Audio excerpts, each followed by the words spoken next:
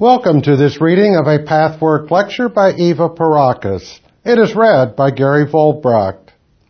Pathwork lecture number 35, 1996 edition, August 29th, 1958. Turning to God. Greetings in the name of the Lord. Blessings for all of you, my friends. It is just about a year ago, as humans measure time, that this group was formed. And it has been a productive year from our spiritual point of view. Since all thoughts, endeavors, and feelings create spiritual forms, such a group, striving sincerely to get nearer to God, is building a veritable temple in the spirit world. By temple, I mean a house to worship the Lord. I said to you that the temple foundation was laid. Some of the walls were erected, but the roof was still missing, as were various other details. The building of this temple has been continued by all of you who contribute, not only through the tasks you fulfill for this group, but also through every effort you make toward your own purification process. So the temple construction has advanced considerably. The roof is almost finished. And the coming year promises continued development of this beautiful temple. Perhaps finishing touches can be added, all in the honor of the Lord and in the honor of the Savior, Jesus Christ. Occasionally, I will tell you about the progress of your temple. Now I should like to express the joy all of us share in the progress some of my friends have made. I think that I can promise you that a fruitful season is ahead of us, one that will bring much joy. Enough of the basic structure of your temple is secure for such a prediction to be made, though we cannot foresee an occasional individual setback. You will come to feel in your heart and soul the reality of the temple you are helping to build, each one of you. We are not concerned with a large quantity of people who may sit and listen and not really benefit spiritually.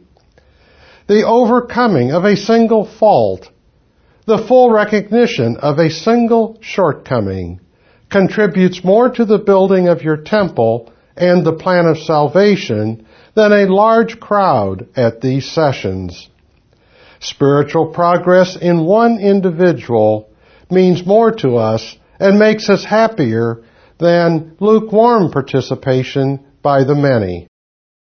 Now I should like to ask a favor of you.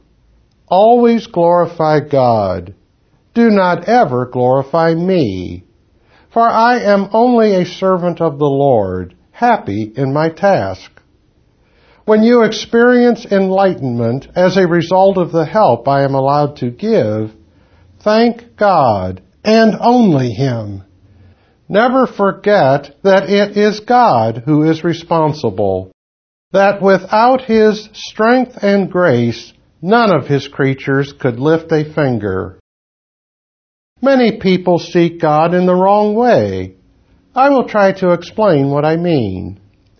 On this earth sphere, there is a considerable amount of disappointment. Sometimes human beings turn to God only because contact with other human beings proves to be unsatisfactory. Perhaps not enough love is forthcoming. Perhaps fear and caution cloud the expression of the innermost divine spark. Contact with other human beings can be experienced as hazardous, not bringing the blessings you seek. You may be hurt. The person in frustration often turns to God. The feeling is, God will not disappoint me. God has enough love. God is far away and intangible. I risk nothing by loving Him. From human beings, I experience only disappointment and hurt. Now this, my friends, is the wrong way to seek God. It is infinitely better than the primitive reaction of blaming God for one's disappointments and the failures of others.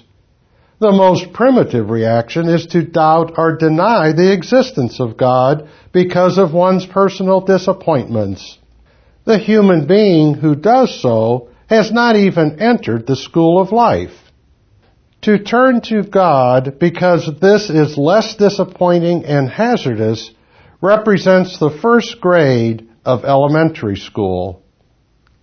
The way to seek God is out of the fullness of your life. The fullness of life means to enter life without cowardice, to open yourself to everything life may bring, hardship and joy, unhappiness and happiness, periods of darkness, periods of light, disappointments in other human beings, and unwaveringly trust again and again with an understanding heart. Most of all, never, never be afraid of your own feelings and of life as it is. That is entering the fullness of life. But if you turn to God because it is safer and because He represents a last resort, or second best, a refuge, He will have to show you that love does not work in such a way. Your tests will be many. Perhaps you are not consciously aware of reacting negatively to life. Test your emotions and your fears of other people, the hazards and risks of life and love as you know them. And then ask yourself whether your striving for God does not amount to using Him as a substitute. This is not the only motive in your desire to find God. Motives can be mixed. They often are in your state of development. The pure motive will be conscious to you. For the impure motive, you must search within your soul. If we are disappointed, you may ask, should we not then turn to God? Yes, you should. But it depends again on how you go about doing it. If you pray to God in your disappointment, asking Him, Father, help me find out what it is within myself that made such defeat inevitable. What can I learn from it? Help me to overcome my cowardice. Let me meet life with all its pains courageously. Then you do the right thing.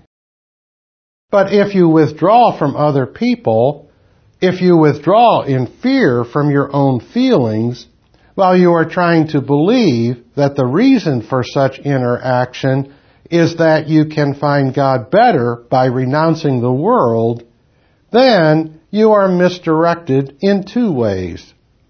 God is really a substitute for you, and secondly, you are lying to yourself. It is not easy to find out the truth. These are subtle and hidden emotions, and only the most severe and sincere self-testing can teach you the truth about your soul reactions. Do not be deceived by the part of you that seeks God in truth. Look for the hidden part that does not. Do not ever forget, my dear ones, that your emotions are mixed. The conscious part that is right and pure does not eliminate the possibility of a hidden wrong reaction, emotion, and motive. So test yourself. The best way to find God is always by learning to love other people. As you know, this is a long road. We have begun to work and are continuing to work on this. Nothing but love of your fellow creatures can open you to the fullness of life, which alone is the proper basis for finding the Lord. Looking upon humanity, we of the spirit world often becomes sad. We see so many struggling men and women longing to be loved, who do not know that what they actually long for is to love. It is just that they do not know it. The coarser matter of their soul, the layer that lies between the divine spark and the physical body, translates the longing to love into a longing to receive love. In this layer exists the ego, with all its vanity, pride, fear, and ambition. This ego layer believes that the best thing is to receive love without taking the risk of getting wounded. It thinks remaining aloof is a desirable state. In other words, you want to cheat. You want to receive without giving fully. You set limits. You calculate. You extend yourself only to receive love. And then you are bitter because it does not work. It cannot work. Even if occasionally this strategy seems to work, you are not gratified by the love bestowed upon you. Think about it. Has it not happened in your life that other people loved you as best they knew how, but since you were incapable or unwilling to love, their love was more of a burden than a cause for happiness? Something within you knows that you do not deserve love, and so you feel guilty. The more love is given to you, the unhappier you become if you are not able to overcome your ego, pride, fear, and the cowardice that allows you to cheat. If you overcome a weakness and begin to give some love, even before you are capable of giving real love, your act of unselfish giving will bring you a feeling of happiness and security that never comes to you when you receive selfishly and greedily. I realize that these are old truths you have heard many times. You have to experience the same truths again and again so that they may become a living reality and do not remain mere words. My friends, one of the most important practices on this path is the daily struggle to make or to receive enlightenment out of words you already know. Oh, I knew that already, you say. It is nothing new. And a door automatically closes within yourself. In this way, you do yourself great harm. You should understand better.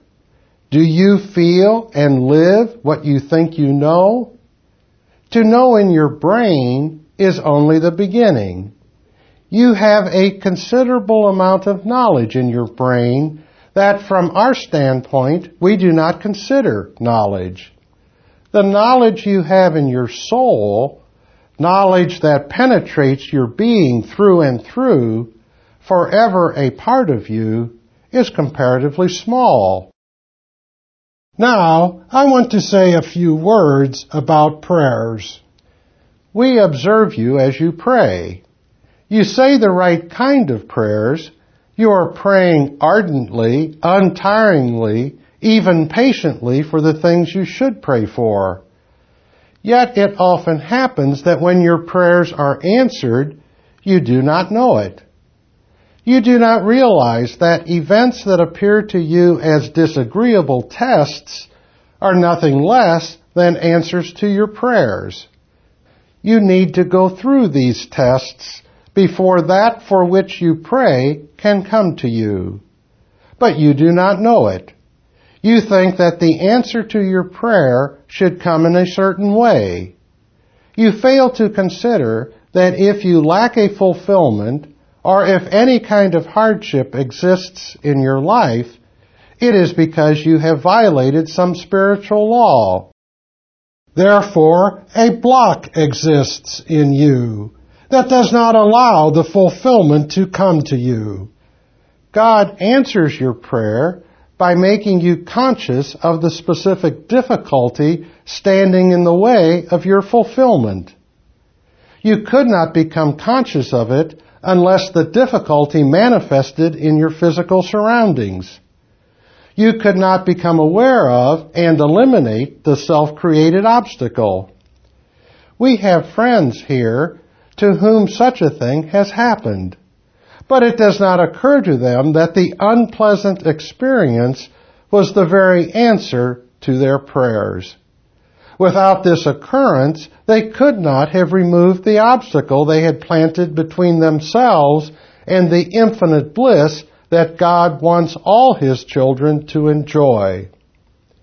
Before I turn to your questions, there is one announcement I want to make. We would be very happy if you and/or your group would start a new activity.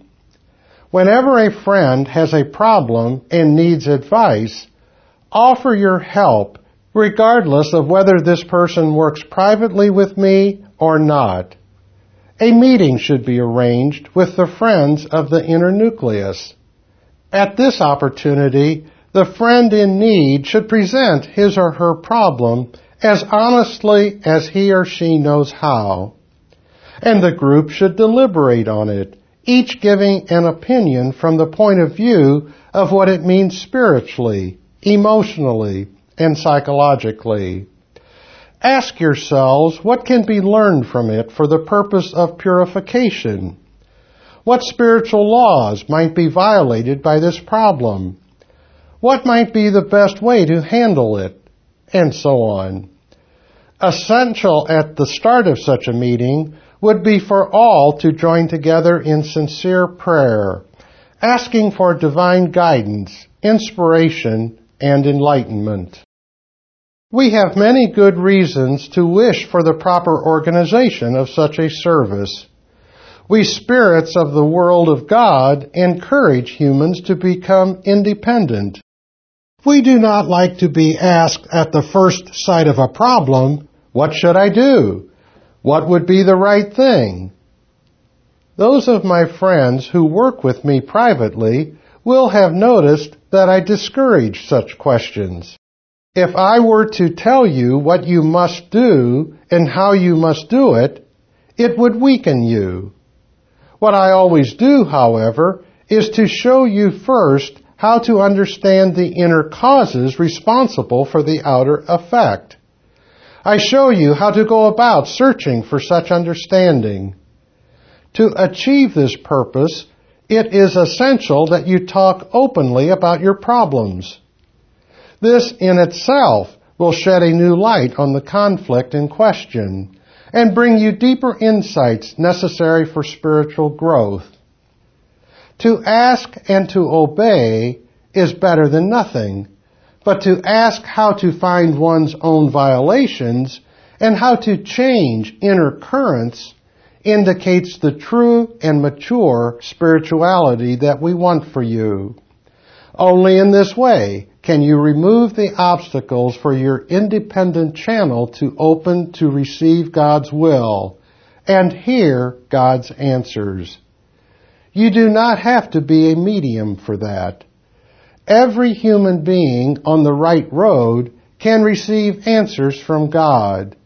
It is our job to train you, not to make you dependent and have you coming to us with every decision you have to make. Opening a channel requires training and practice. What I have suggested will afford a very good opportunity for everyone exploring the causes and solutions of the inner and outer conflicts on the path in the right way. It will strengthen all of you. Such activity is another form of knocking in order to receive divine inspiration. After you have proceeded as far as you can among yourselves, I shall be willing to give you advice to show you the way. Such an activity will bring the friends in the group closer together, which is very important. The law of brotherhood will be furthered.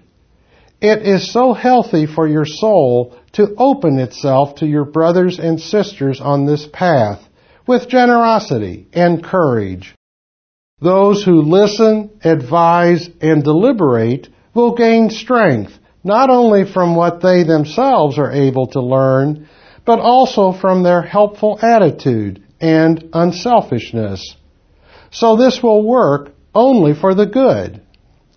Not one of you should feel shy. If your shyness stands in the way, a good part of your vanity has not been overcome. If you cannot bring yourself to the point of discussing your problems with friends who are seriously endeavoring to advance on this path of purification and who honestly desire to help, divine grace will not come to you in the measure it would if you were able to make the effort to overcome such vanity and pride. All faults bar the way to divine grace. Every effort to overcome the slightest fault opens the door to grace. It is pride that makes you shy. I cannot stress it enough, my friends, and I cannot beg you enough to do what I suggest if you are in difficulty. Come to the friends of this group. Convince yourself how much God likes you to do that. You will receive the fruits of it slowly but surely. A great many blessings will come to the group who helps in that way, and to the person who seeks this help. Such regular service will strengthen the group as a whole tremendously, my dear friends. Be in peace. Be in God. This has been a reading of Pathwork Lecture number 35. For more information about other Pathwork materials and programs, please visit the International Pathwork Foundation website at www.pathwork.org.